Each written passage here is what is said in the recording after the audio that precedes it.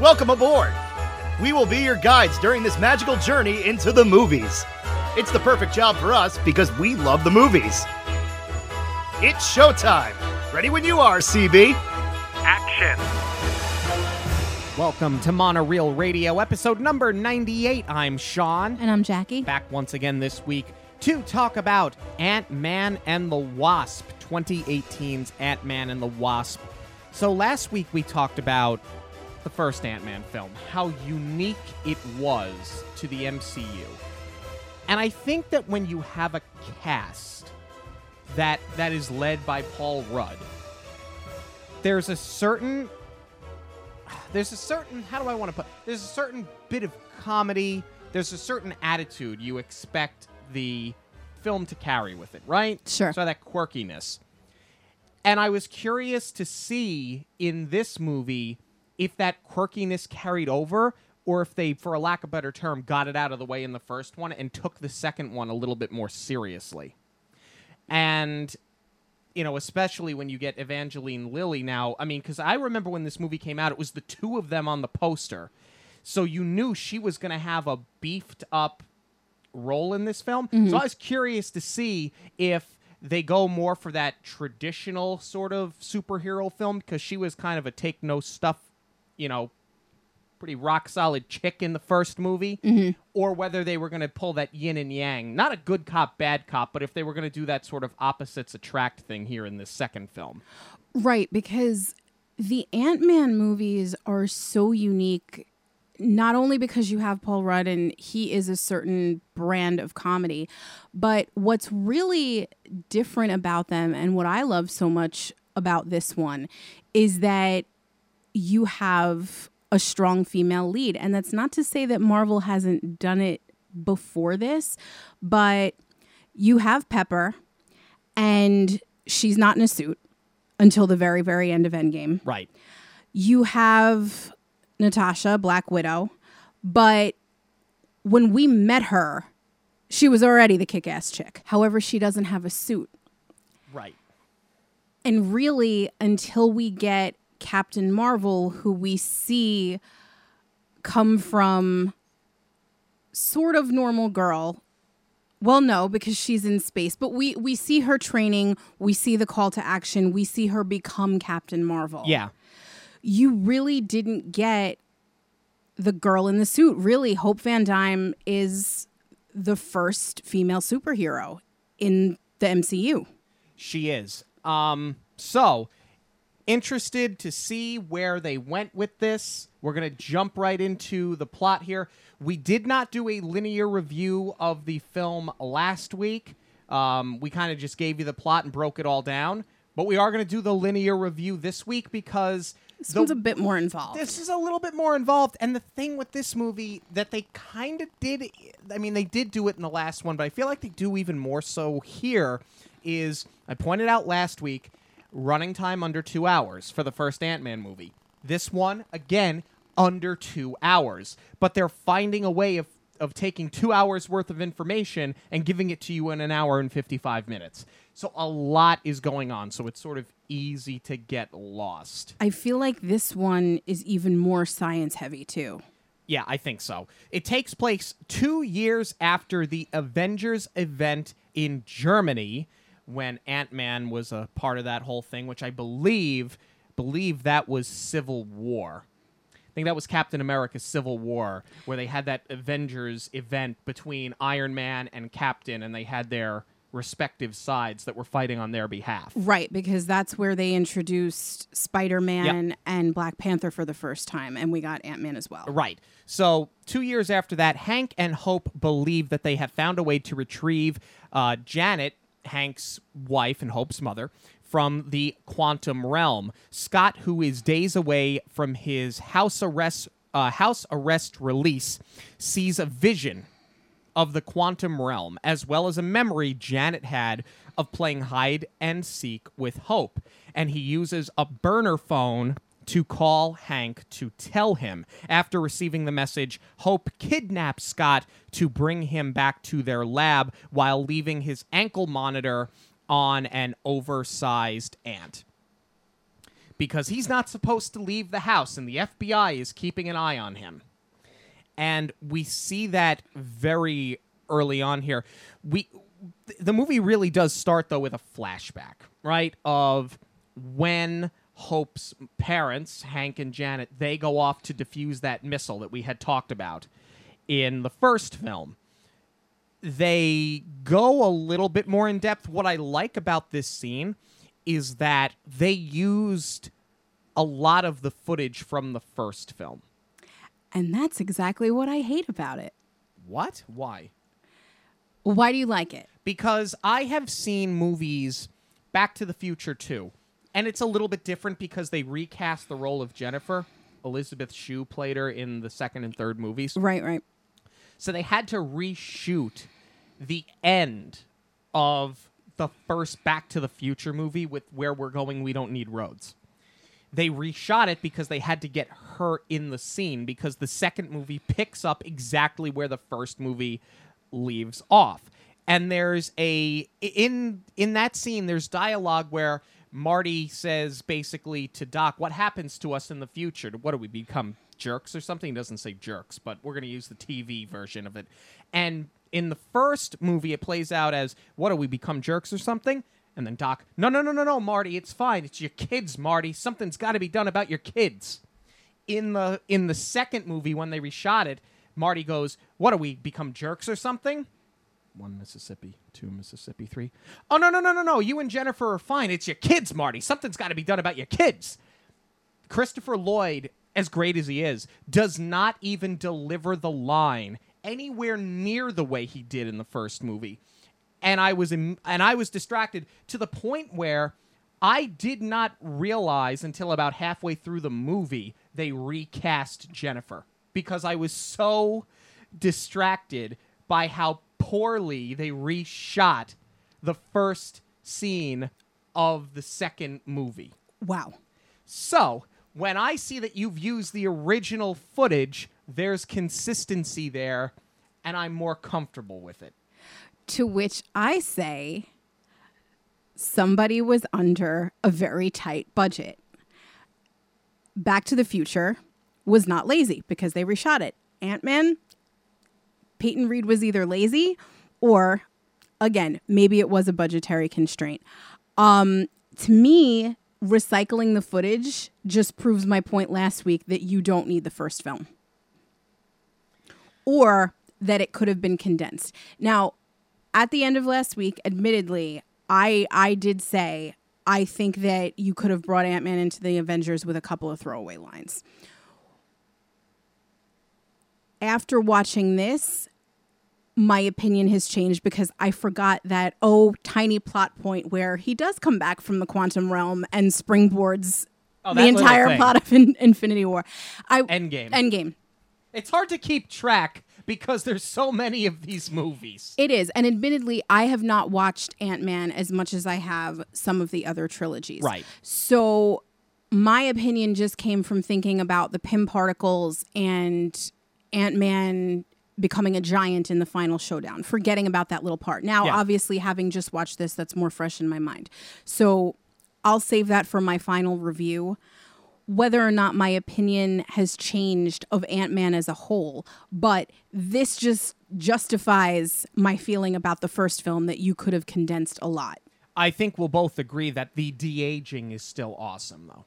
You don't have to do it nearly as much on Michelle Pfeiffer as you do on Michael Douglas. He's aged well. She's aged incredibly. Well, I'm also wondering if that's why they chose to recycle the footage rather than put these two aging actors in the suits again. If that was even them, they could have just, superimposed their faces onto a body double because there was a lot of the Wasp is flying. There was a certain amount of physical work that they had to do the first time they shot this. Right. And I think they recycled it without even using Michelle Pfeiffer. But I do like that part where we see them as a younger family. And the de-aging was amazing. I agree.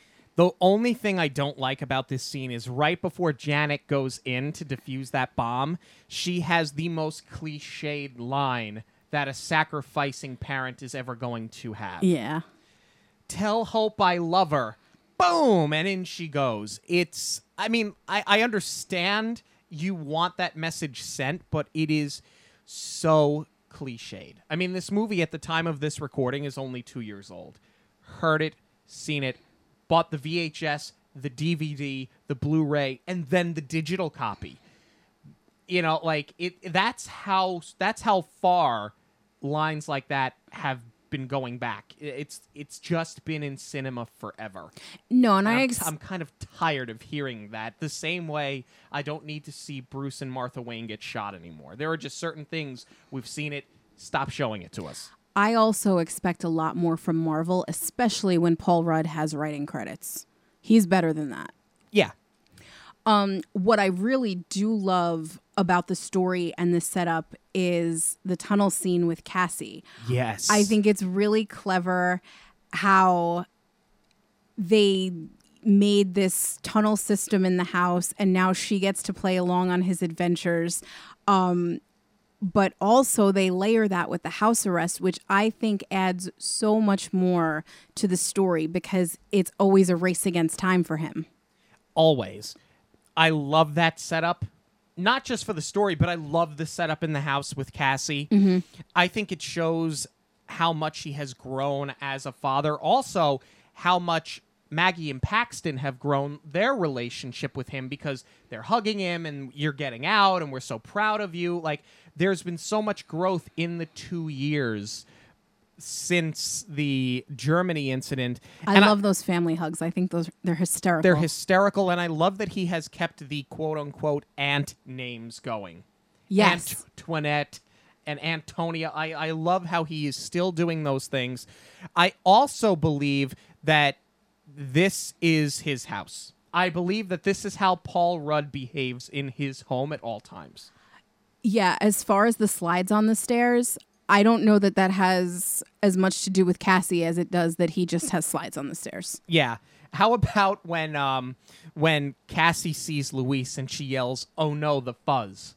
We talked last week. You had said she's such a cute child actress. She becomes so much more endearing in this film because they gave her more of a role. Absolutely, yeah. And I love the ongoing bit with the world's greatest grandma. I think the trophy is very funny when they plant it in the beginning, but I love that it comes full circle. Right. Yeah, it was a gift that she had given him, and it was the only one that they had, but she wanted to give him the trophy, and it comes into play later on. I also want to talk about the introduction here of Agent Wu.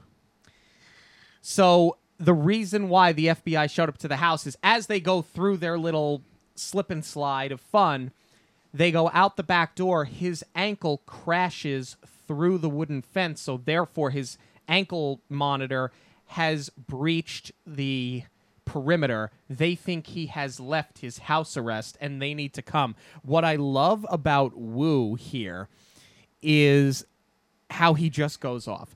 You know, he tries to sit there and he tries to talk to Cassie because she asks why it is that they keep bothering her dad. Mm-hmm. And he tries to break it down and explain it the way a child could understand.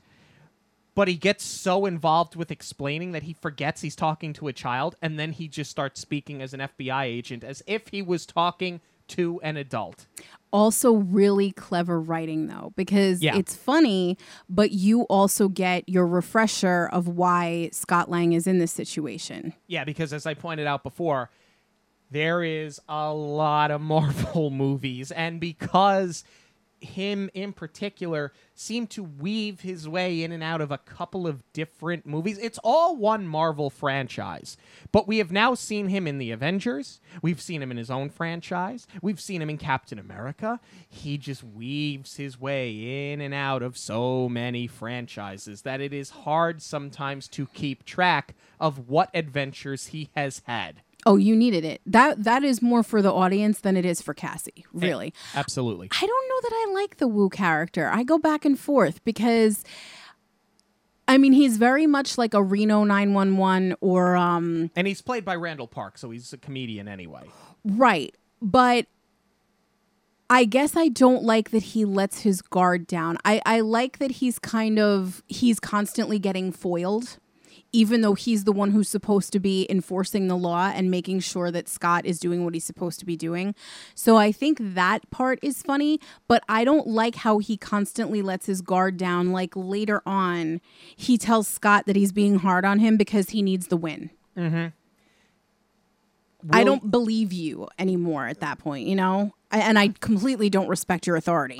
You know what? I think I will agree with you there. I think they played a little too much on the funny because they do a better job fleshing out Paxton as an authority figure who's also funny, because Wu sort of, where Paxton toes the line, Wu is very much on the other side of the line.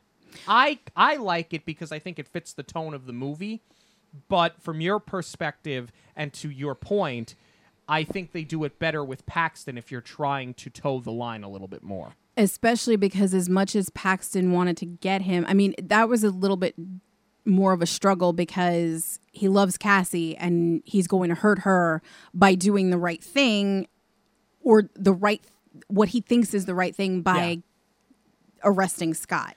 Right. So there's a lot more of an internal conflict there. But in this case, now that he let him off the hook and he erased the whole record, he also did it very quietly. Yeah. Whereas Wu, of course he's going to get foiled because he makes his intentions known. He makes his next move known. Yeah. Throughout this entire film. This is my question for you. Will you ever watch The Partridge Family the same way? Nope. No. This montage is everything. This is Scott's last 2 days on house arrest, and to the tune of Come On, Get Happy, they're showing all of his activities and passing the time. To me, this is where, if you don't believe Paul Rudd as a leading man, get on board, because he carries this so well. I mean, I even said it last week when we were talking about the first Ant-Man. I don't buy him as a hardened criminal because he's just too funny. But this is where people who don't take him seriously as an actor should. We know he's a comedian. We know he's great at improv. I think what makes him so funny is that he's got the wit of George Carlin with a baby face. That's the whole thing, and that's why it's so awkward, especially when you see him come back with something sharp. But to me, this is where he's the best. He's getting a little bit of the physical comedy in there. He's singing, which is always hilarious. And he's doing it all by himself. He's not playing off of anyone. Yeah, he carries the entire scene. He carries the whole montage. And Michelle Pfeiffer had said herself after the production that they broke the mold after they made Paul Rudd because of the same thing. He's got all of these quirks and he's an adult, but he's got that childish face. So he comes off very innocent and charming. So he is so unique. And I think you're right. That's why it works so well for this character. And I think for people who still think of him as Josh in Clueless, because that was his first role, you think of him as the rom-com guy. And people forget that he was in Halloween H2O, I believe. And he played a villain in that movie. I think everybody from the 90s was in that movie, though. But he played a villain in that movie. Mm. I believe it was H2O. I don't think it was Resurrection. It was H2O. Again, you want to talk about a franchise you can't keep track of. And I think there are certain things about him where maybe people, they don't give him the benefit of the doubt, because then you get into the scene where they're explaining the hide-and-seek memory. He's telling them, this being Hank and Hope, what he has seen, because they've now kidnapped him and brought him back to their lab, because he's had no contact with them, not allowed to have contact with them since the Avengers thing, because now they're wanted because they're not supposed to be working with this technology either. So he called them on an emergency phone. Yeah. Broke the phone because then he realized that this vision he had seemed really silly, and they sent an ant to take his place in the ankle monitor. Right. So that within itself is silly, but then they get him back to the lab and he's explaining the dream, and Hope says, was the little girl hiding in the wardrobe? No, she was hanging in a big dresser. And they're like, that's the wardrobe. And I know it's funny, but I can see where they're trying to set up this very serious scene. And it can be a little jarring when you put the awkward comedy in there, like when she's explaining she has this beautiful memory with her mother, Hope, who she lost as a child, and she goes, I always used to hide in there when we played hide and seek, to which point he says, I don't think you really understood the gist of the game. And, like, I know it's funny. It's a funny line, but the movie does enough to insert comedy in. They did that in the first.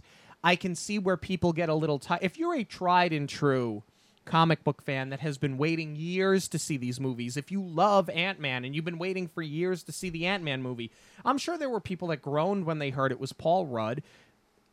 And I think he's great. Don't get me wrong. I'm not taking anything away from him or his performance. I think he's spectacular. I love him as Scott Lang. But it's moments like this where I can see why people don't give him the benefit of the doubt, because you're trying to have this heartfelt scene, and here they are trying to force more comedy in. Right. It's like he can't take anything seriously, and sometimes in these Marvel movies, you do need to when you're trying to raise the stakes. But that's what sets this apart and makes it so different, and that's what I'm saying. If you don't believe Paul Rudd, go back to the scene before in the montage. Absolutely. What I also really like that they did here is that they planted Janet's antenna, which we do come to find out later, but what seems like a forced plot point that he's having this vision, it really does come full circle later on. Yeah. Believing that Janet has left a message in Scott's head, they all plan to set forth into the quantum realm through a tunnel that Hope and Hank have created, but they need one more piece to stabilize it, so Hope sets off to see Sonny Birch, who has been selling them black market equipment. Upon exposing her true identity, because she's been using a fake name this whole time, Birch says he will only give Hope the part that she needs if they go into business together, because he sees quantum technology as being very lucrative, but she refuses.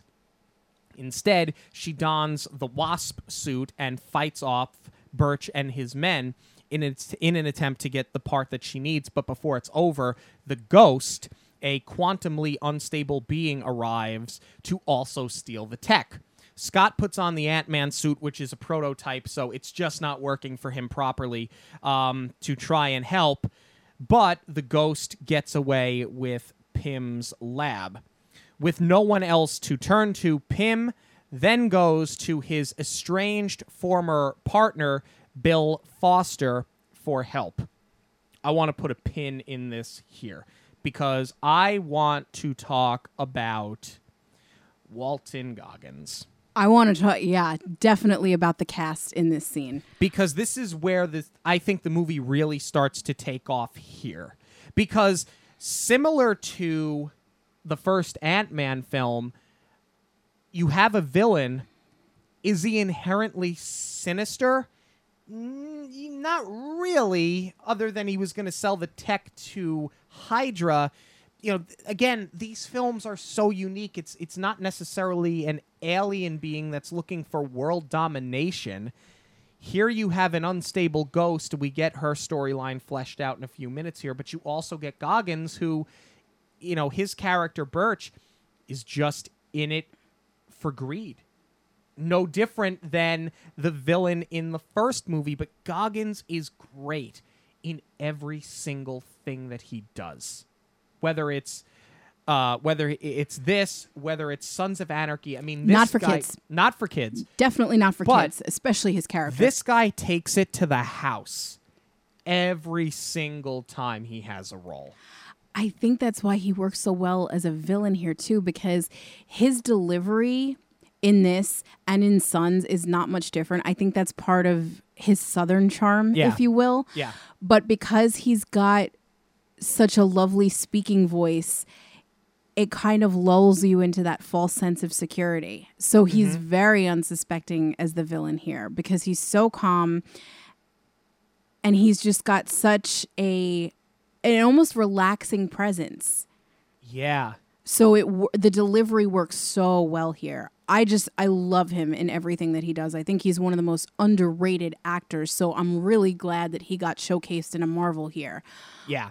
But I also want to talk about Evangeline Lilly here because this is where we really start to see her go from tough chick to superhero. Admittedly, I really thought that she got cast in the first Ant-Man because, you know, she did Lost. She's obviously got a huge television show under her belt. She hadn't done that much since then, and I thought they really just wanted a name actress that they knew could handle the workaholic, tough cookie role. And I think she pulled that off brilliantly as Hope. But what I really wasn't expecting was to see her come into her own as the Wasp. And, you know, production said they did it very deliberately. They did not call this Ant-Man 2. They called it Ant-Man and the Wasp. Now, me, knowing nothing about the comic books, knowing nothing about them, you know, having to be a tag team, I just thought maybe they stepped up her role because they had done a sequel. I didn't realize that those seeds were planted from very early on that she was going to progress into the Wasp. And what I really didn't know was how much Evangeline Lilly contributed to this role in shaping the character, in shaping the way that she fights, and in championing Michelle Pfeiffer to be her mother. I mean, she really shaped a lot of this movie. And I think that that's something that goes unnoticed as far as her contributions to the Marvel Universe as a whole. Yeah, to the point where they had spent a couple of weeks working on the choreography for the fight scene here. She finally gets on set, and she had a lot of say in regards to her stunt double with the body language. Like, this is how I would move. Mm-hmm. So they would practice it with Evangeline Lilly, and then they had the stunt double come in, and she would kind of fine-tune it and tweak it a little bit. And once they felt like you believed that was her in the suit, they moved forward with it. Very different from somebody like, let's say, Keira Knightley, who was just like, I'm in a pirate movie, I want a sword fight. Yeah. I mean, she did do a lot with her character, but I guess what I was surprised to learn was how much Evangeline Lilly was like into the comic books and into the superhero role. I really wasn't expecting that from her. Agreed. I also like here the introduction of the Ghost, because she's ghost-like in that she's quantumly unstable, so she kind of fades in and out. At times you see 2 and 3 of her, and it looks like she looks like a glitch. She looks like something you'd see out of Wreck-It Ralph when Vanellope is glitching. But I like the fact that she does, not just in her appearance, but also in her body language, seems supernatural. So I think the name Ghost fits her well, and I thought it was a really good introduction here, because the whole time you're kind of lulled into this false sense of story. I'm not going to say false sense of security. False sense of story, where Birch and his men are fighting with the Wasp, and you think, okay, here's my villain for the movie. And then out of nowhere, here comes this Ghost, and Birch has no idea who she is either. So it's like, well, who is this now? What's this third entity coming into the room that's going to add drama and really drive this thing forward? Because otherwise, if Birch is the villain, it's really just a rehash of the first movie with the Wasp. Exactly. And right now they have you so focused on, we have to save Janet and this is the piece we need. You're not expecting him to become a subplot villain. Right. So I thought it was a really good introduction for her. I also love that before they go to Foster, they need a place to hide temporarily. And they go to Luis, Dave, and Kurt, who are now, along with Scott, running a company called Ex-Con Security. We get Luis. He's back. We saw him a little bit in the beginning of the movie, but other than him sort of interacting with Scott a little bit in that opening scene, you don't get Luis as we got Michael Pena in the first movie. Here he is in the second movie, and he says, Dr. Pym, in your hour of need, here we are again. Who would have thought? It's hysterical, and I love that they're trying to do this legitimate business, and he's like, your lab was stolen because the Ghost gets her hands on the lab. And we didn't talk about the lab. Let's talk about that. I'm going to put a pin in Luis for a second. Sorry, Michael. But we're going to talk about the lab. The shrinking Pymtech lab. They literally shrink it down to the size of a carry case, and they have it with a handle and a roller. And they have a collection of Hot Wheels cars so they can switch vehicles. and not be detected. It's hysterical. This is where I remember seeing this in theaters. I was like, okay, Ant-Man, here we are. This is what I wanted out of the first one. You're using your setting, you're using the story, and you're using the shrinking and enlarging to move it all forward. Right. And thank God they got rid of that horrible POV warp that they were doing in the first one that drove me crazy and made me nauseous. Actually nauseous. I love that the thing is on a roller cart. I love that it is a roller cart. Brilliant. And the ghost gets her hands on it and she takes off. So now they got nowhere to hide. That's how they end up with them. But I love how he's fleshing this out about how she stole the lab. And he goes, well, we have plenty of affordable options here for your security need. Like, he's just now in this salesman role. I'm trying to be legitimate. It's absolutely brilliant. Michael Pena kills it again. I love the story. All three of them are great because they're putting so much pressure on themselves to become legitimate. And we didn't mention this when we reviewed it last week. I didn't even realize that was T.I. Neither did I. I was really impressed with him. And as a group, the three of them kind of steal every scene that they're in. Yeah, they do. And they do it here as well. I also like the line when they go to visit Foster, and we're going to meet him in just a moment here. I love that they call out how ridiculous they look because, like so many other films, they're trying not to be detected, so they have what? Baseball cap and sunglasses. Again, it's been played out 100 times, but unlike the "Tell Hope I Love Her" line, Paul Rudd actually picks fun at this. He goes, this isn't a disguise. We look like ourselves at a baseball game. And I like the fact that they call that out because as soon as they put that on, I'm kind of like, oh, here we go again. Another comic book trope, another cinema trope. And they kind of turn it on its head the minute that he calls it out. Yeah, because to me, the worst offender, I'm thinking of the Cap in the scene where him and Scarlett Johansson or Black Widow go to the mall. Yes. And it's the same thing. It's the hoodie, the hat, the sunglasses. And they do kind of make it different in that instance because they start making out so that you can't see their faces. Yeah. So that was a good twist on it. But here, I like that they kind of back themselves into a corner. So they just call out everyone that's ever done it. Right. Lawrence Fishburne as Bill Foster. Excellent casting. We learn that he's the former partner. We said the estranged partner. I believe they were in S.H.I.E.L.D. together. But Fishburne is another actor that is literally good in everything that he does. Yes. And I thought that he was excellent casting here. So believable. To a point where when you first meet him, you're thinking he's going to be the scorned former partner. Yeah. But he's not. He's helpful. So then when he double crosses them, you're really not expecting it. Exactly.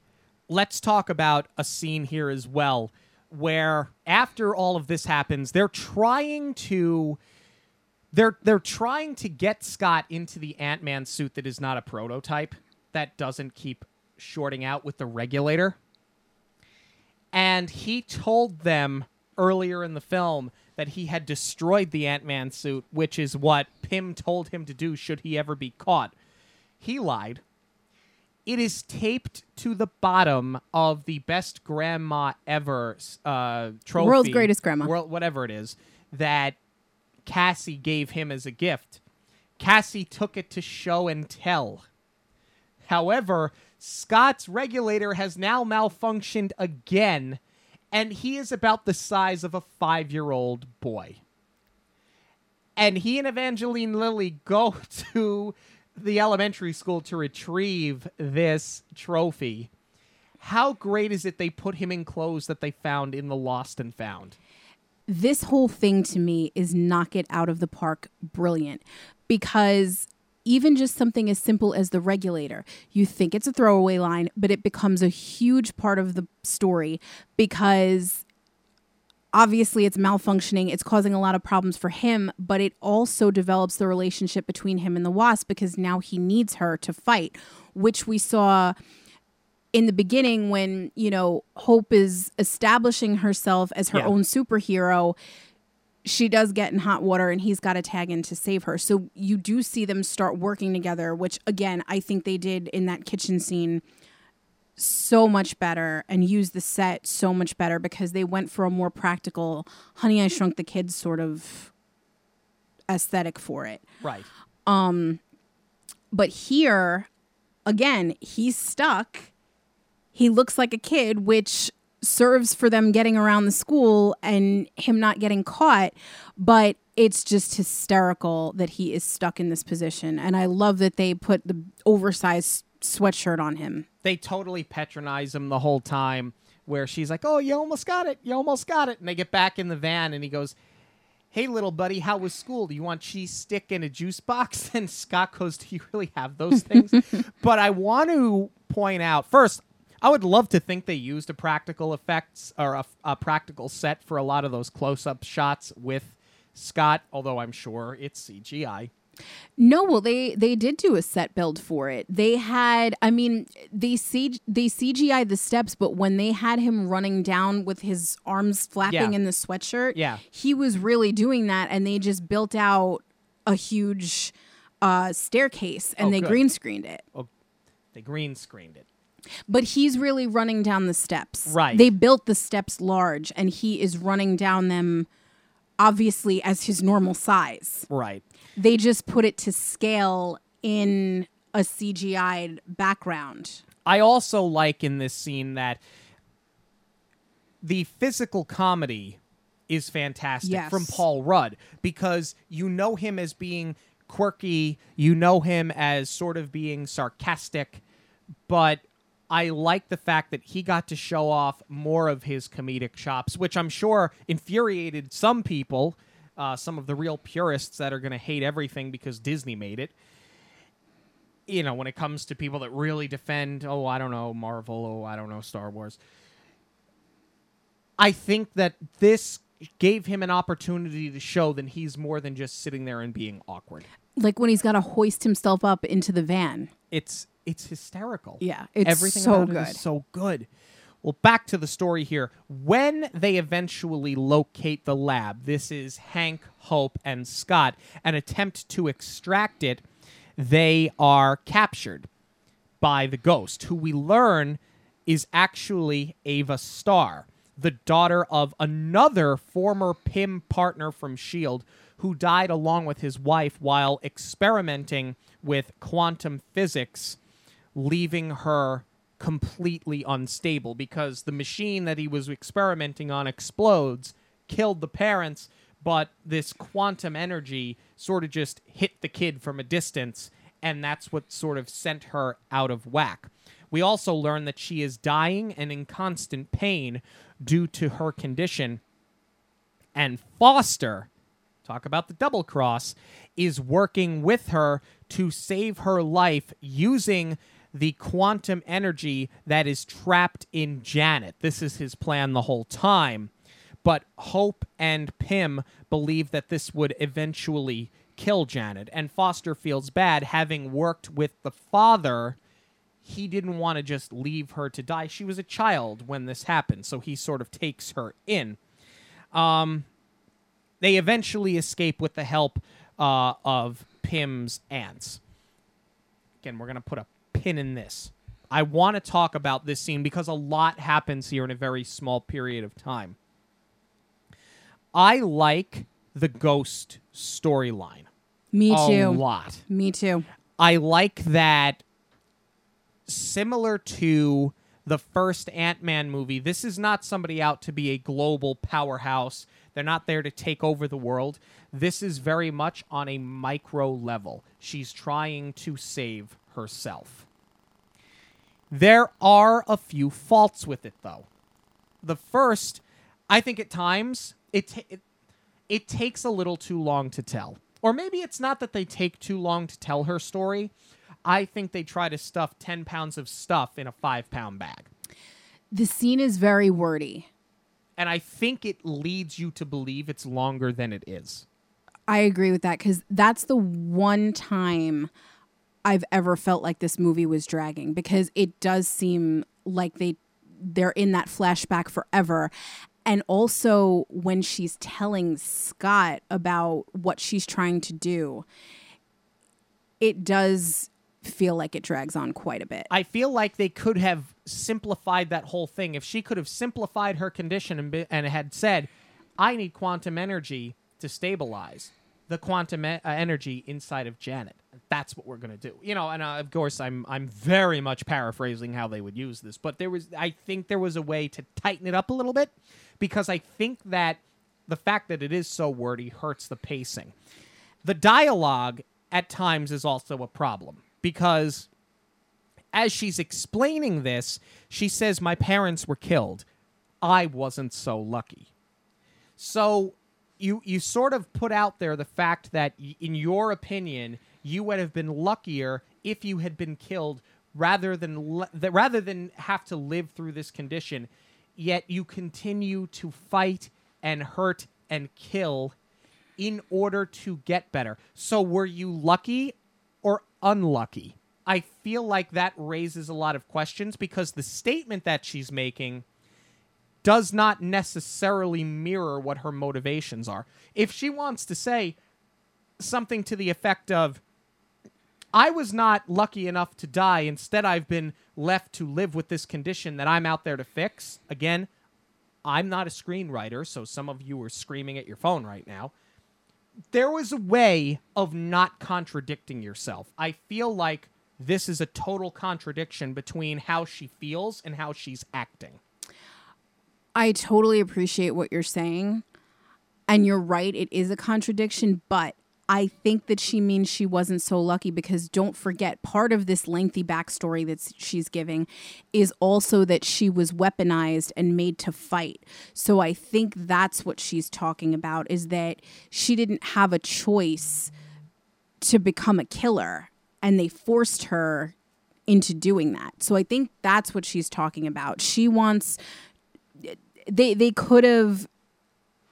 Well, I mean, they shouldn't have added more dialogue, but they should have established in some concise way that she wants to not only survive, but she is also fighting for her freedom.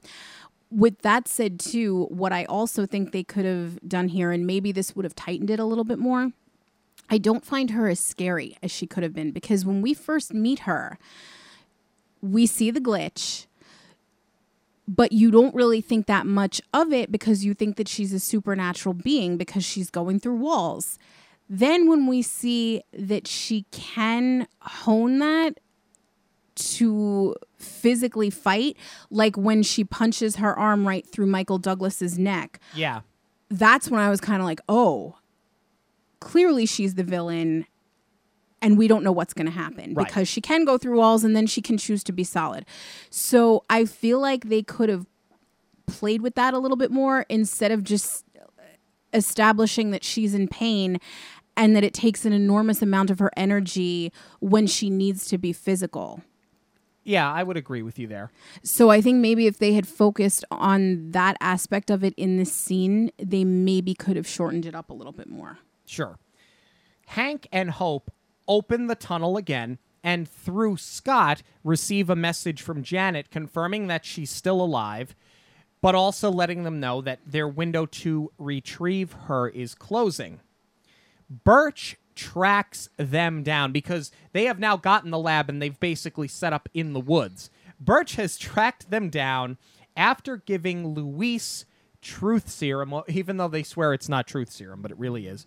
He also alerts the FBI of their whereabouts, because he's got a mole inside the FBI. He helps to protect him, so he feeds him information like, hey, I've got Pym and Van Dyne, come get him. This truth serum thing. I want to know how many takes they needed to get through this, because it does not get old. I love that they bought Luis's long-winded explanations, which we thought were funny in the first one, full circle and become a really big plot point now. Yeah, absolutely brilliant. Well, while he is informing the FBI of their whereabouts, they know they have to get out of there, because Luis has now called Scott to say the FBI's coming with Birch. So Scott rushes home in order to be in the house when Wu gets there because he knows he's going for him, but Hank and Hope are arrested. Scott, after he fools Wu and says, I've been here the whole time, breaks Hope and Hank out of jail, and again, they find the lab. After they find the lab, they open the tunnel, and Hank goes into the quantum realm to find Janet. Birch and his men interfere again, but are fought off by Luis, Dave, and Kurt. I want to talk about a lot that's happening here. Specifically, I want to talk about the special effects, again, once they get into the quantum realm. Because I know that you did not love a lot of the special effects of the first movie because you felt that it was at times nauseating, and I can see while he's tumbling through the quantum realm and getting sucked around that you can sort of lose track of where you are and lose track of your perception, your depth perception and all of that. Well, what bothered me about the quantum realm was that feeling of the void. Like, to me, they did it effectively, but what really bothered me was the POV shot. And not even POV, because we're not looking through Scott's eyes. The camera is shaking in tandem with what he is doing. Right. And when he's falling through the floors the first time he shrinks, and they just have this weird warpy filter on it, it actually messed with my head. Did they do the quantum realm in totality better in this movie? So much better. I wish the first movie didn't exist. Even though you like the first movie, he would be fine if it didn't exist. I like the first movie because Paul Rudd is a genius. If we, well, I don't want to say it. I don't want to give away the final review. But speaking of Paul Rudd's genius, I don't want to get too far ahead because we just need to talk about how brilliant he is again. When he channels Janet, Yes. and she's speaking through him, but he has to take on her mannerisms and her voice. God. Amazing. It's absolutely really, amazing. really good. Jelly bean. Yeah, it's really good. Part of this interference with Birch and his men include a chase scene because they're trying to get the lab back. And again, in the essence of trying to save time, because sometimes the plots, especially when we try to simplify them, they still seem to go on forever. So in an effort to simplify, I'm not going to sit there and say, well, then they got in the car, and then they chased them, and then Scott became a giant, and they thought he was a whale, which I'm not making this up. These are all things that actually happen in the movie. And it's San Francisco, and there were hills. So, is it a good chase scene, or is it a ripoff of Michael Bay in The Rock? I am so happy you brought that up because that is exactly what was going through my mind. I mean, I think just given the setting, any movie that takes place in San Francisco, you're immediately going to think about The Rock because it's Alcatraz. That's where it is. Right. So it's built in. I actually think that they did a brilliant job because even though you are thinking about the car chase, I mean, first of all, it's Michael Bay, who, as much as I do love him, it's gratuitous. It's gratuitous crashing. It's gratuitous water spray. It's gratuitous fire. It's gratuitous. Megan Fox. Yes, exactly. We'll just leave that Even there. though she's not in The Rock, but it's just over the top. And what I think this movie did so successfully was that they pulled off a car chase all on their own. And that is because they started using the shrinking and the enlarging brilliantly. It becomes a part of their story. They need it as an escape mechanism. And it's what makes this chase so drastically different. Well done. And they get Luis involved. And he's in a car that's using that shrink technology too. I think the snatch and grab that goes on here, I really like it. I think that it carries the heist feeling from the first movie over. So again, I think there's a lot of consistency, and I don't think that the attitude really changes from the first to the second movie, which was the question I posed at the beginning of this episode. Does it carry over, or do they try to take it far more seriously? Now that we're towards the end of the film, I think it's clear Ant-Man, much like Guardians of the Galaxy, is its own very unique franchise. Thor, for example, was very serious to the point of almost being silly like Shakespeare in the Park, and that was the fish out of water when he leaves when he comes to the planet Earth in the first film for the first time, and it's I want another, and he smashes the coffee cup. But after he leaves Asgard, whereas by the time you get to the third movie, it's Ragnarok, and it's very funny. Great film. We'll talk about it eventually on the show, but you see a change there.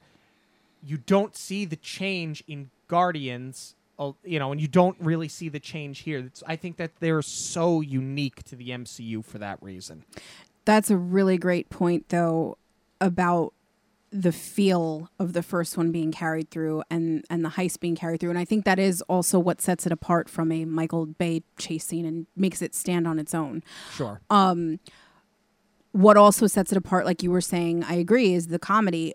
When he is giant Ant-Man and he's riding around on the truck like it's a little scooter. Yeah. Brilliant. I think that's so smart. The Pez thing, that's kind of a given, but I think the truck thing was absolutely hysterical. And, again, something that I thought was a throwaway line when he's comparing notes to Foster. Yes. About, you think it's just kind of a measuring contest. A measuring contest. They're kind of, beating their chests a little bit about how big they grew in the suit.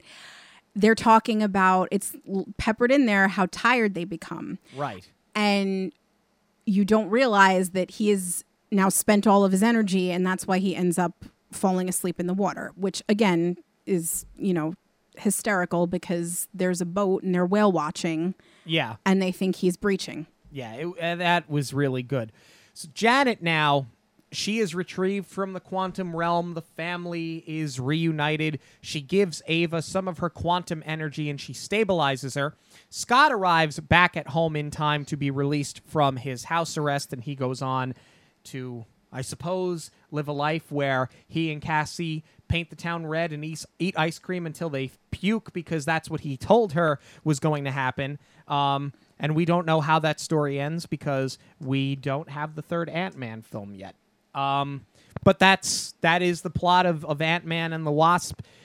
How do you feel about the end of the movie? Because, I mean, Goggins, I keep wanting to call him Goggins, but Birch and his men are arrested after they're subdued by Dave, Kurt, and Luis. And they get their dose of truth serum. Right. And they're locked up, and the ghost is stabilized, but was a villain defeated? Was there even a villain in this movie? That, I think, is the question. Oh, that's a great question. I don't think that there really was.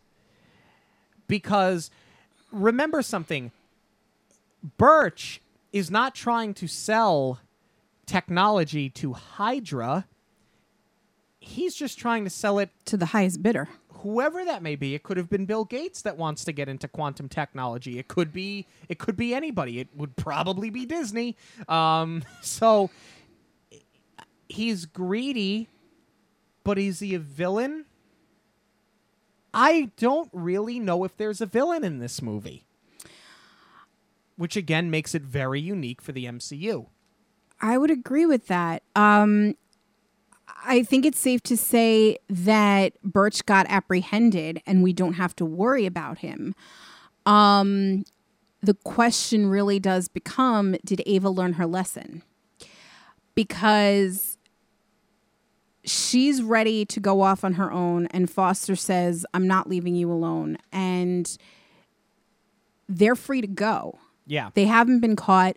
So I think the door is open for them to come back. It's just a matter of, are we going to assume that she got her happy ending and we're done with her? And is there going to be a new villain? I don't know. I definitely think the door is open, but I think it's fair to say that this movie is villainless. Speaking of the ghost, though, one thing we didn't get to talk about. I love her house, and we didn't talk about Hank's house last time. I love both of them. I love the sets that they built for this franchise. I think, it put the ghost in a haunted house almost. I think that was really cool. So I really like the environment that they put her in. And I like that Hank's house comes full circle. Now that he's got Janet back, he shrinks it and brings it to the most gorgeous beach. And, it's nice to know that they're meant to live out their days in retirement together. Yes, we think they get their happy ending, but then there is that very important after the credits scene. Right, and we don't always talk about after the credits scenes, but we have to talk about this one because it sets up Avengers Endgame, because they send Scott into the quantum realm to try and recover some more quantum energy. This is the part I forgot. And he's only supposed to be in there for about 5 seconds. And in the 5 seconds between him entering and what is supposed to be his exit time, the snapping happens, and Hope, Hank, and Janet are all snapped away. And that's how he gets stuck in the quantum realm. What a powerful scene, an incredible setup for Endgame, but also so very sad for that exact reason. You think Hank and Janet are finally going to have their happy ending, and bye. No, and even with Hope, too, the three of them are working together to presumably finish what Hank and Janet started. They're passing the torch to her. They're planting all the seeds that she's going to move forward with Scott now. Right.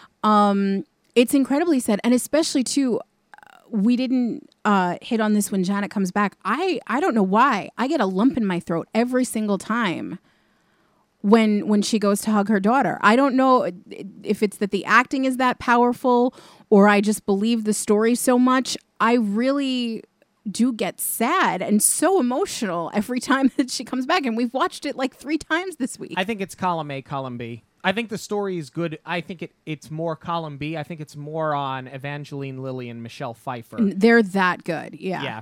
And we haven't really talked about Michelle Pfeiffer here because she's, other than Walton Goggins, she's the only other real new character that really carries that much weight. I mean, yes, Ghost, yes, Lawrence Fishburne as well as Foster, but really the whole movie is about getting her back.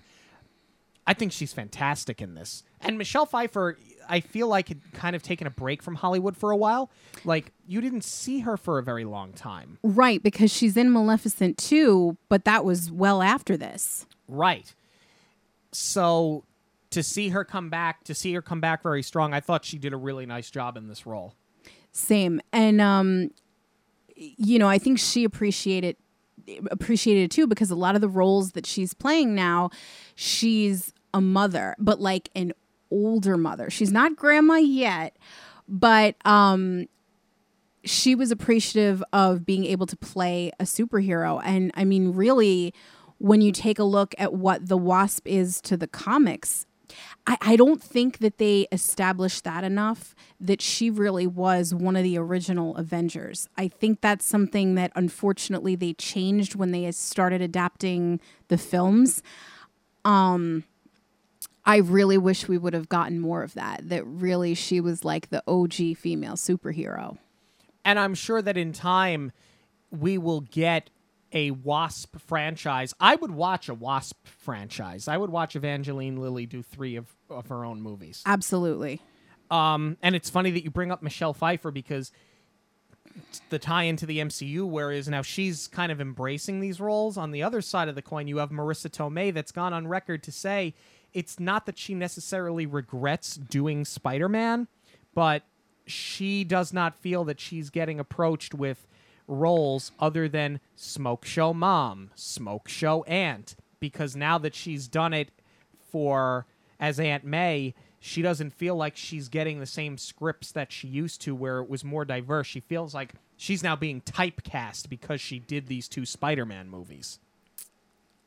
I mean, I think it's different when you get to see Michelle Pfeiffer, who I believe is older than her, get to be the superhero, and she's a supporting actress to Spider-Man. And an Oscar-winning actress, mind you. I can't say that I'd be too happy about that, but at the same time, ageism in Hollywood is very real, and you should just appreciate what you get. Right. I'm sure that somewhere in there's a script for her that is more than just being hot Aunt May.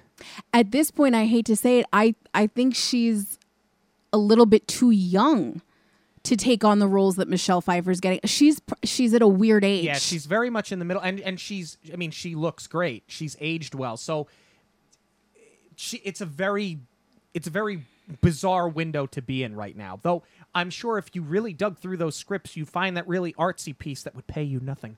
And that's probably the big problem. That is probably the biggest problem of all. Money talks. Money talks, and you know what else walks. But was this movie you know what else? No. I think this movie's better than the first one. And I really like the first Ant-Man movie, but this is the rare sequel that was better than the first. Amen. And I can't think of a ton of Marvel movies where the sequel is better than the first. Guardians? Yes. Captain America? Yes. This? I just said it. Avengers? Yeah. I think Avengers Infinity War was better after you realize it's not a movie about the Avengers and it's a movie about Thanos. I think Infinity War becomes better. You have to watch it a lot. Right. But if you think about Age of Ultron, I think that's just as good, if not better, than Avengers. I think it's very good. I think it's it's more than just your bridge movie. Yes. But everything after the first Iron Man movie is a letdown. Thor: The Dark World is the worst movie in the MCU by far. Yeah. We don't have a second Hulk movie, and it doesn't seem like we're going to, because in spite of the fact that Disney owns the rights to Marvel, for some reason Universal owns the rights to the Hulk film franchise. So even if Disney wanted to do another Hulk movie, they can't because Universal has it. You don't need it. Leave it alone. I also don't think that you need it. We don't have the next Black Panther yet. We don't have the next Captain Marvel yet. You know, these things will soon come. But certainly this one is, I mean, this is an exceptional sequel. Yeah, I mean, I don't like the first Ant-Man. Did I say I don't like the first Ant-Man? You may have mentioned it once. This completely redeems the franchise in my eyes. It certainly establishes Ant-Man as an integral part of the Avengers, especially for me. I still will maintain, as much as I don't like the first one, like I really wish it didn't exist. I wish that they had been able to condense the first one with this one and make that our introduction to Ant-Man, and then maybe you get your Ant-Man and the Wasp, you get those two sequels now in the post-Endgame world. You know, I certainly stand corrected with what I said last week, is that you can't have a couple of throwaway lines about the Pym particles to have Ant-Man make sense in the context of the Avengers. You certainly needed a full movie for all of the substance, all of the history, all of the science behind it. But yeah, I kind of wished that they had condensed them. As far as the context of the Avengers goes, now having viewed the second one and taking into account the Wasp and her whole story arc, I'll admit you do kind of need the first one, because honestly, if we're just given the story about Janet Van Dyne, it's a lot less effective if we would have just seen the flashback at the beginning. as opposed to now we've had an entire movie where we're invested in Hope and her story. I think if she had just come out swinging as the Wasp, we probably wouldn't care as much. I do appreciate the arc, seeing her come into her own as the Wasp. However, I still hate the first movie and all the effects. This one does it. What the hell has happened in the last 7 days? You didn't have this hatred of this movie last week. You just didn't love it that much. I said it made me nauseous. You said the POV made you nauseous, not the movie in its entirety. Maybe you've just had some time to sit on this movie. I think, honestly, it's comparing it to this one. It could Because be. Yeah, this no, it could be. literally addressed all of my issues with the first one. They got rid of the garbage POV. They utilized his superhero abilities to push the story forward more with the shrinking and the enlarging. Whereas I get the first one, we were just trying to get his head around it a little bit. But I just feel like they just did this one so much better. In every single facet, using the setting to tell the story, developing the characters, developing the superpowers, having them come into their own. They just did everything so much better. And that's where I think if you condense them, it would have been a much stronger first film. But for the sake of the Wasp, I will say I appreciate the first one a little bit more now, even though it's terrible. We're interested in knowing what you have to say. What is your review of Ant-Man and the Wasp? You can let us know on Twitter, Instagram, and Facebook at Monorail Radio. You can also email us, monorailradio@gmail.com. News of the week coming up in just a moment, but first, a quick break. If you're thinking of booking a trip to a Disney destination, you have to contact Jackie Zalezi from Magical Vacation Planner. My husband and I recently celebrated our 10-year wedding anniversary and wanted to go on a trip, just the two of us. Jackie suggested Disneyland, knowing we'd never been and I had been dreaming of going.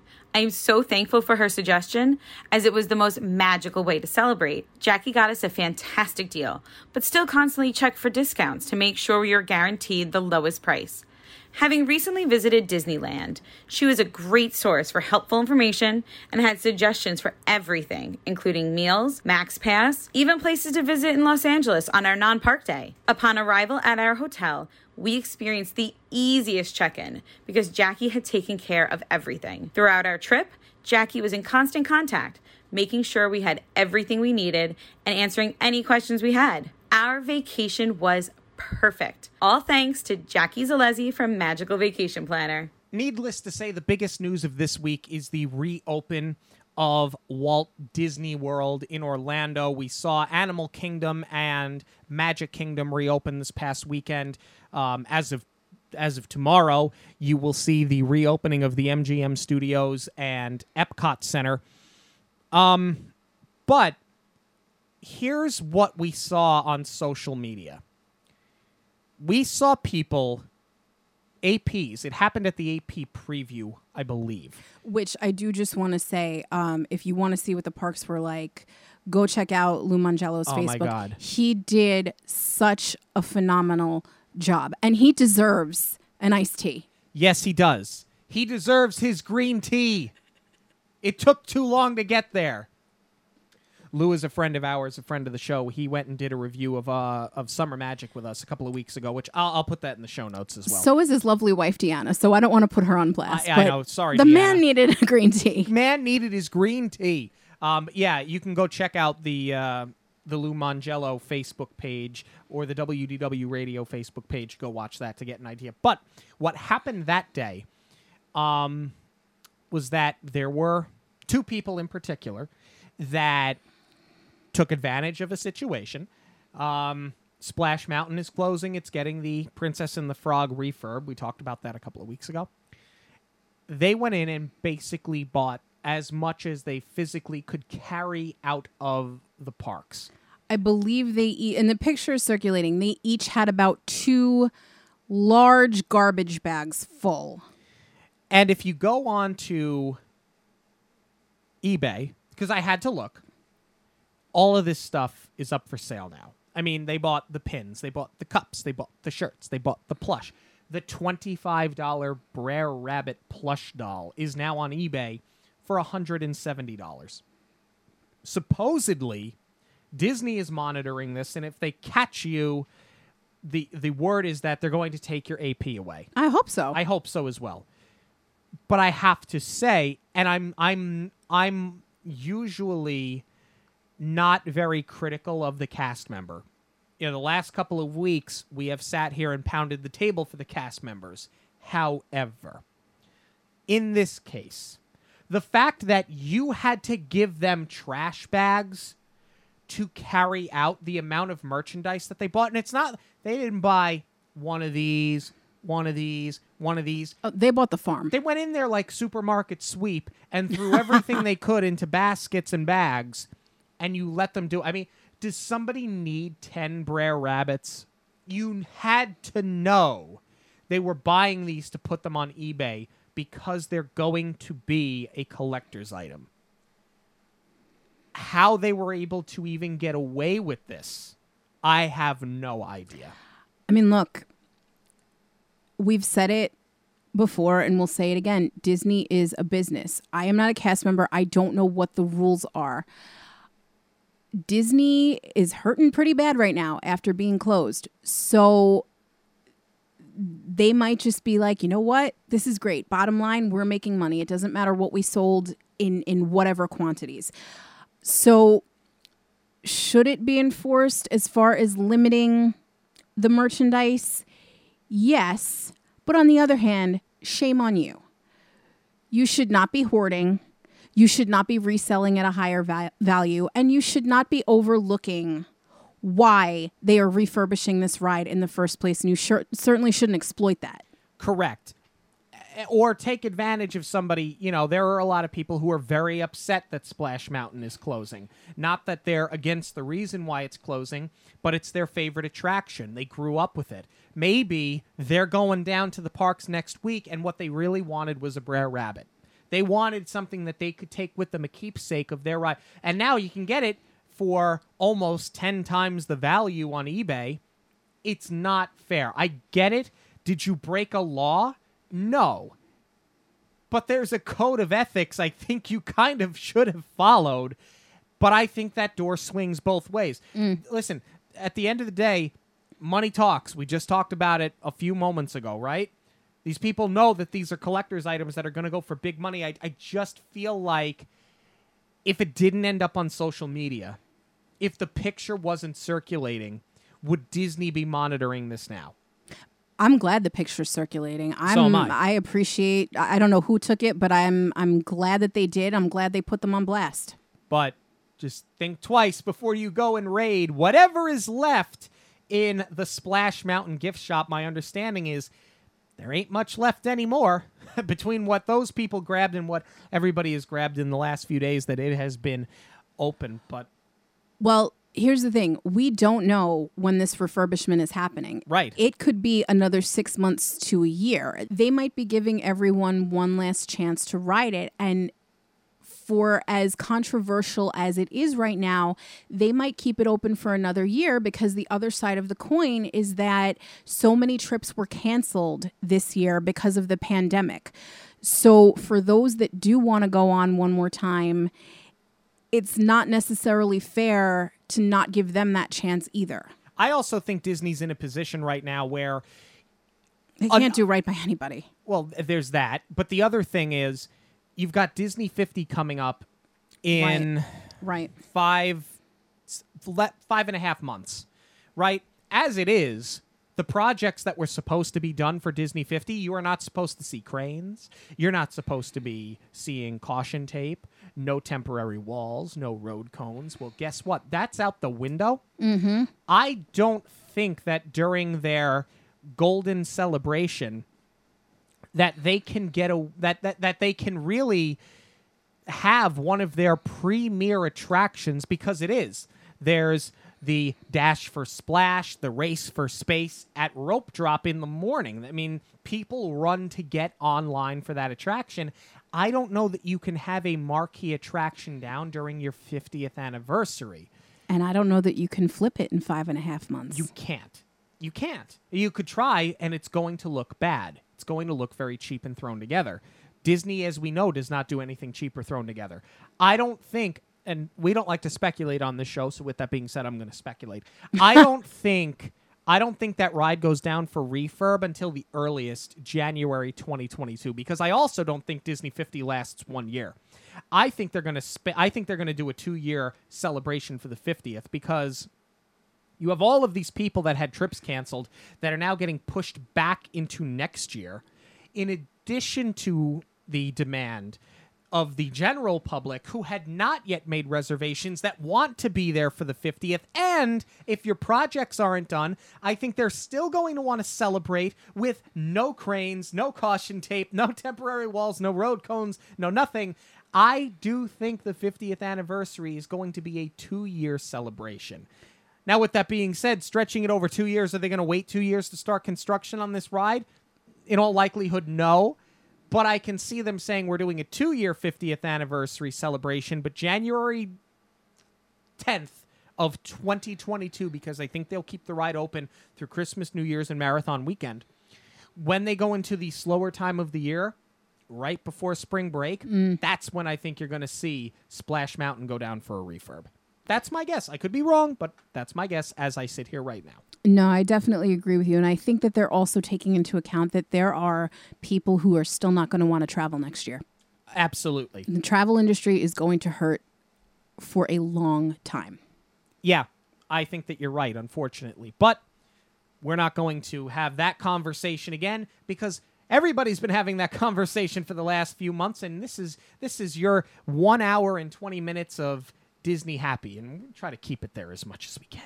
So we're just going to leave that there. But thank you guys so much for joining us this and every week on Monorail Radio. Don't forget to subscribe to the show on your podcast platform of choice if you feel so inclined. You can also leave a review on iTunes. They're always greatly appreciated. You know that we love to hear from you and interact with you. So other than there, you can also email us monorailradio@gmail.com or follow us on Twitter, Instagram, Facebook, and TikTok at Monorail Radio. And of course, all of the links to the shows, the social media. If you can't find us, or if you lose track of where you are, monorailradio.com is your home for everything Monorail Radio. Thank you so much for joining us this week. We will be back next week with a Disney Plus roulette. Please let the numbers be in our favor. Please, I beg you, to whatever deity you believe in. I just beg that the numbers hit well. It's just like I'm in a real casino. For Jackie, I'm Sean. Have a magical week, everyone. On behalf of Monorail Radio, we'd like to thank you for joining us. We'll see you at the movies, the stuff dreams are made of.